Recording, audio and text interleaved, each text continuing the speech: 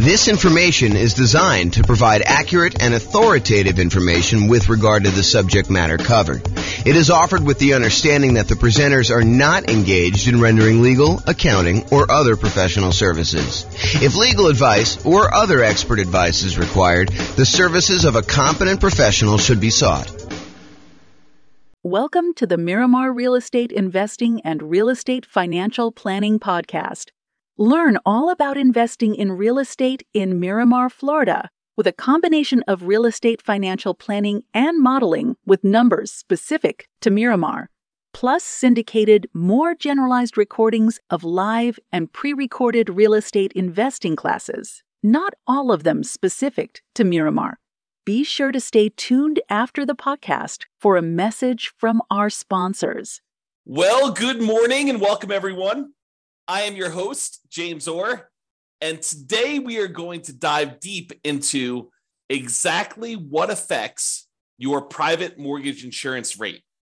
You might think that, hey, look, private mortgage insurance, PMI, the rate that the lender charges you for opting to get a loan with less than 20% down, that is just some made-up number. Turns out it is not a made-up number. Turns out there are some very significant primary factors that go into what your private mortgage insurance rate will be, and also some kind of secondary adjustment sort of things that they have in there as well to determine what your PMI rate is. So quick recap before we dive into the factors. Private mortgage insurance is insurance that you pay for to protect the lender in case you default. The lender would prefer it if you put 20% down. You want to go get a loan from a lender, they're going to want you to put 20% down. However, you say to them, hey, look, I am less interested in putting 20% down. I would really prefer to put 15% down and buy this investment property. Or I would prefer to go put 5% down, move into the property, live there and house hack, and then maybe some point in the future convert it to a rental. Or maybe I want a nomad where I want to buy a property with 5% down. I want to move into the property, live there for at least a year till I save up for my next down payment, and then move out, convert that previous one to a rental, and repeat this process until I have as many rentals as I want. And you're like, look, and the lender says to you, look, I'll tell you what, I would prefer it if you put 20% down. In fact, I would prefer it if you put more than 20% down, because then I am even more protected. And I will reward you by putting more down by improving your interest rate.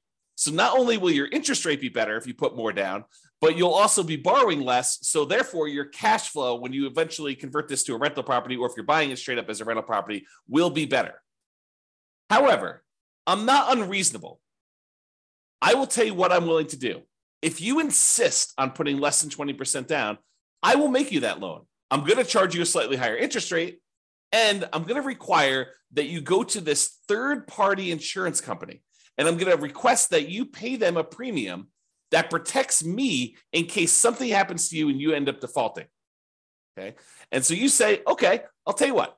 I want to put up 15% down to buy this investment property. I don't have to move in at all. Or I want to do some type of house hacking or nomading or strategy where I'm buying like a property that I am going to live in some other form, and I want to put less than 20% down. So I am willing to do that. What impacts my private mortgage insurance rate? What determines how much my rate is? And that's what we're covering today. So here are the primary factors.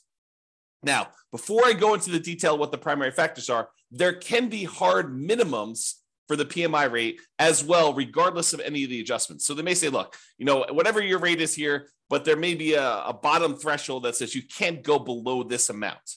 So realize that there may be some adjustments you get where you get a benefit of having this thing, or there may be other ones where it's sort of like a penalty where they will charge you more for doing it. Okay, so what are the factors? And think about it from their perspective, right? This is a third-party insurance company who is going to insure the risk to the lender that you will default. So what are the factors that go into whether they will have to pay out? Because that's how insurance works, right? Like if you're going to get insurance on your house and the lender might have to replace your house if it burns down, one of the things that they're going to want to know is, well, what am I on the hook for? How much of a house am I going to have to replace? So what is the value of the property and what is the insurance amount you're going to want to have coverage for? And they may also say, look, If you're going to come in here and you want to get fire policy on your property, if you're going to be willing to pay the first $10,000 or $20,000 as a deductible against the claim that you're going to make, well, your insurance can be a little bit lower because we're likely to have smaller fires that get caught and they're not going to have as much that we're going to pay out. Whereas if you say, look, I only want to have a $500 deductible, then your premium, how much you have to pay for that insurance, is going to be higher. Similar things are happening with this private mortgage insurance, where they're looking at the factors and how much they might need to pay out. So for example, what is your loan to value of the property? If you're at 19% down payments, you're very close to that 20% down, and they may have to pay out only 1% if you default, because the lender only has coverage for 20% of the property value. Like if they are looking at that and they only have a small amount that they might pay out, the private mortgage insurance premium is going to be lower. If your loan to value is higher, if you have only put 5% down and they might have to pay out 15 or 20% in order to protect the lender, your premium, your private mortgage insurance premium, is going to be higher. So the higher the loan to value, the higher the PMI is going to be. Okay. The coverage amount for the lender. So the lender can choose or insist on certain coverage amounts. And when we go over the actual calculation, we're going to go over another class where we talk about how to calculate PMI. I will show you the rate sheet for calculating private mortgage insurance. And I'll point out to you that the lender can choose to have certain amounts of coverage. It could be, I don't remember, making up numbers here, but 15 or 12% or 6% or 22% or 35%. So the lender can choose what level of coverage they are insisting on for you to get. So if the lender requires more coverage, they want to be protected down to 65% loan to value, that could be a higher PMI rate for you than a lender that only requires to be protected down to 80% loan to value.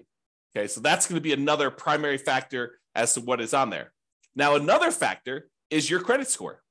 Another reason for you to take the time to make sure that you improve on your credit score, because the credit score is going to be a major factor in what your private mortgage insurance rate is. When we look at the primary table, when we do the calculations on how to calculate it, you're going to see that like credit score is the main thing going across the top that basically says, let me pick the credit score I've got. Let me pick what loan to value I'm doing. And those are like the two big ones that it's going to determine what it is. And then of course, they've got all the different coverages for the lender on the left-hand side as well. But those are like the two big ones that you decide on what your kind of primary rate is, okay? However, which table you choose is often determined by the amortization term of the loan itself.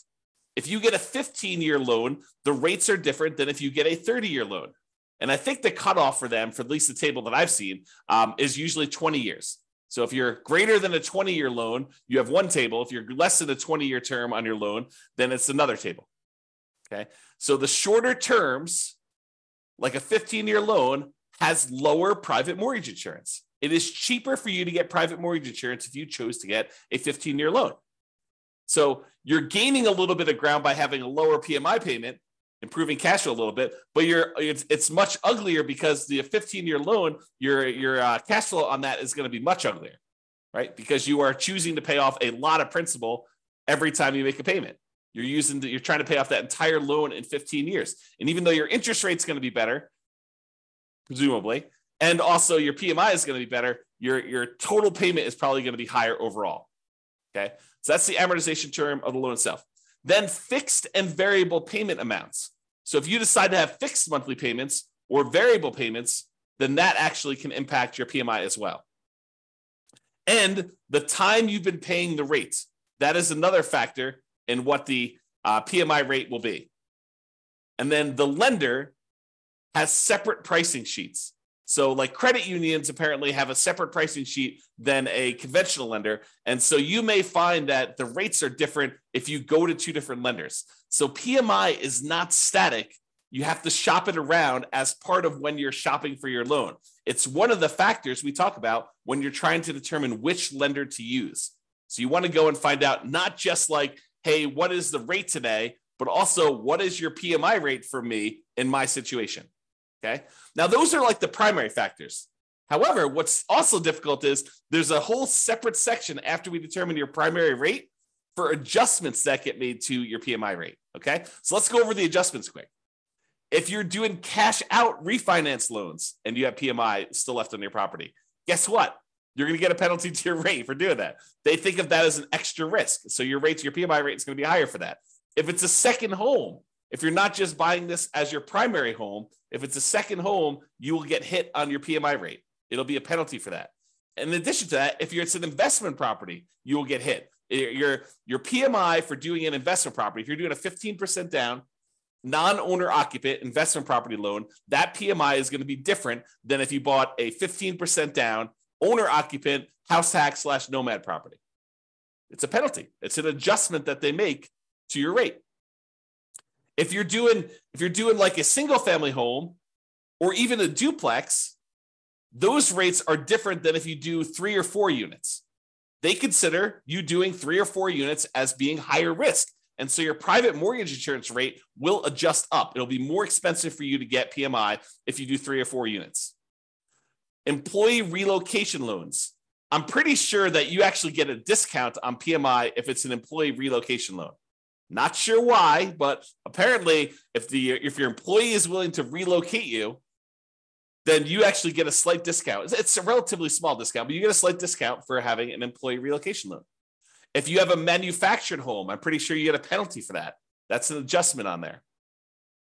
If it's a lender paid monthly premium, which I'm not even sure you can get, but maybe there is one. But apparently there's a lender paid monthly premium adjustment. So if the lender is paying monthly for you, there's an adjustment for that.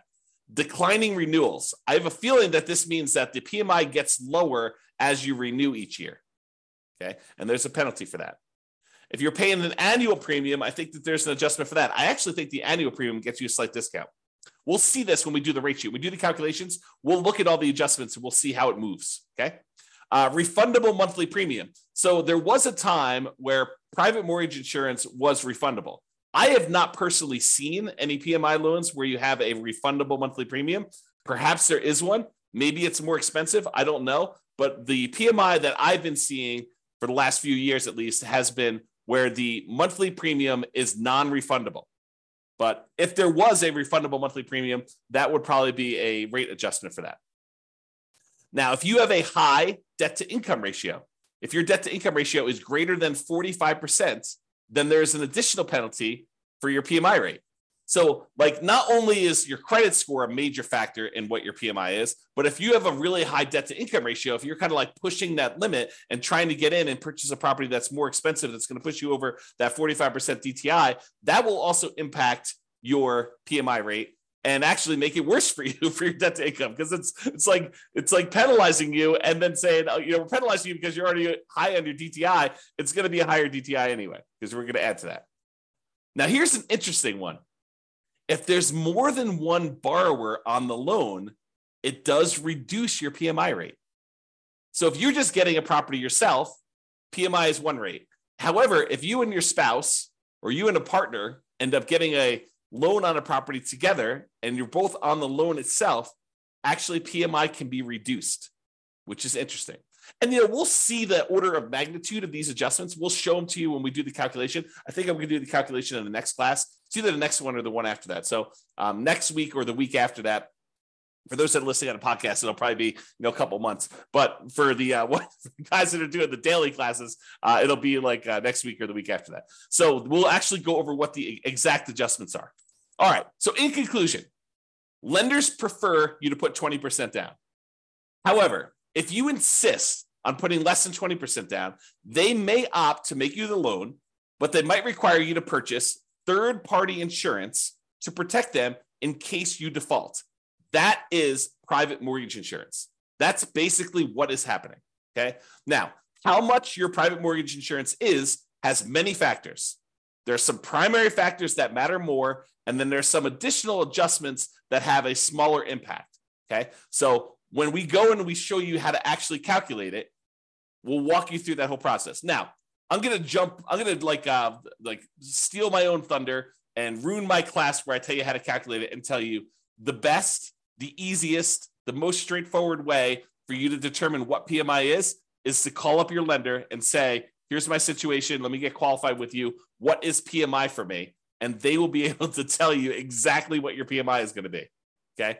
Or you could do this the hard way. You could decide, I'm going to try to calculate this on my own using the rate sheet that you get from the lender or from the PMI company themselves, and try to manually calculate this and make all the adjustments and hope that you are doing it correctly. Why go through all the extra effort? I think the interesting thing you'll find out when we walk through how to do the calculation is like what the differences are and which ones are the major levers and how much they can change, like what the range you'll see in a lot of these things. So we'll cover that in a future class. This has been James Orr. Hope you enjoyed this very short class on what affects your private mortgage insurance rate. We'll cover like how to calculate it in another class. Have a great day, everybody. Bye-bye for now. With home prices up, mortgage interest rates up, and rents up, but not quite enough to counteract the higher prices and interest rates. Cash flow on rental properties in Miramar is harder than ever. Book a call with the Real Estate Financial Planner to apply our proprietary 88 strategies to improve cash flow on your rentals. See the show notes for a link to schedule your call and improve your cash flow today. If you're a real estate agent, lender, or professional in Miramar that wants to help our real estate investor listeners, consider reaching out to learn about collaboration opportunities with this podcast. We'd love to add more value to our listeners by having you assist our investors buy, sell, and finance their real estate investments. See the show notes to schedule a call to discuss collaboration opportunities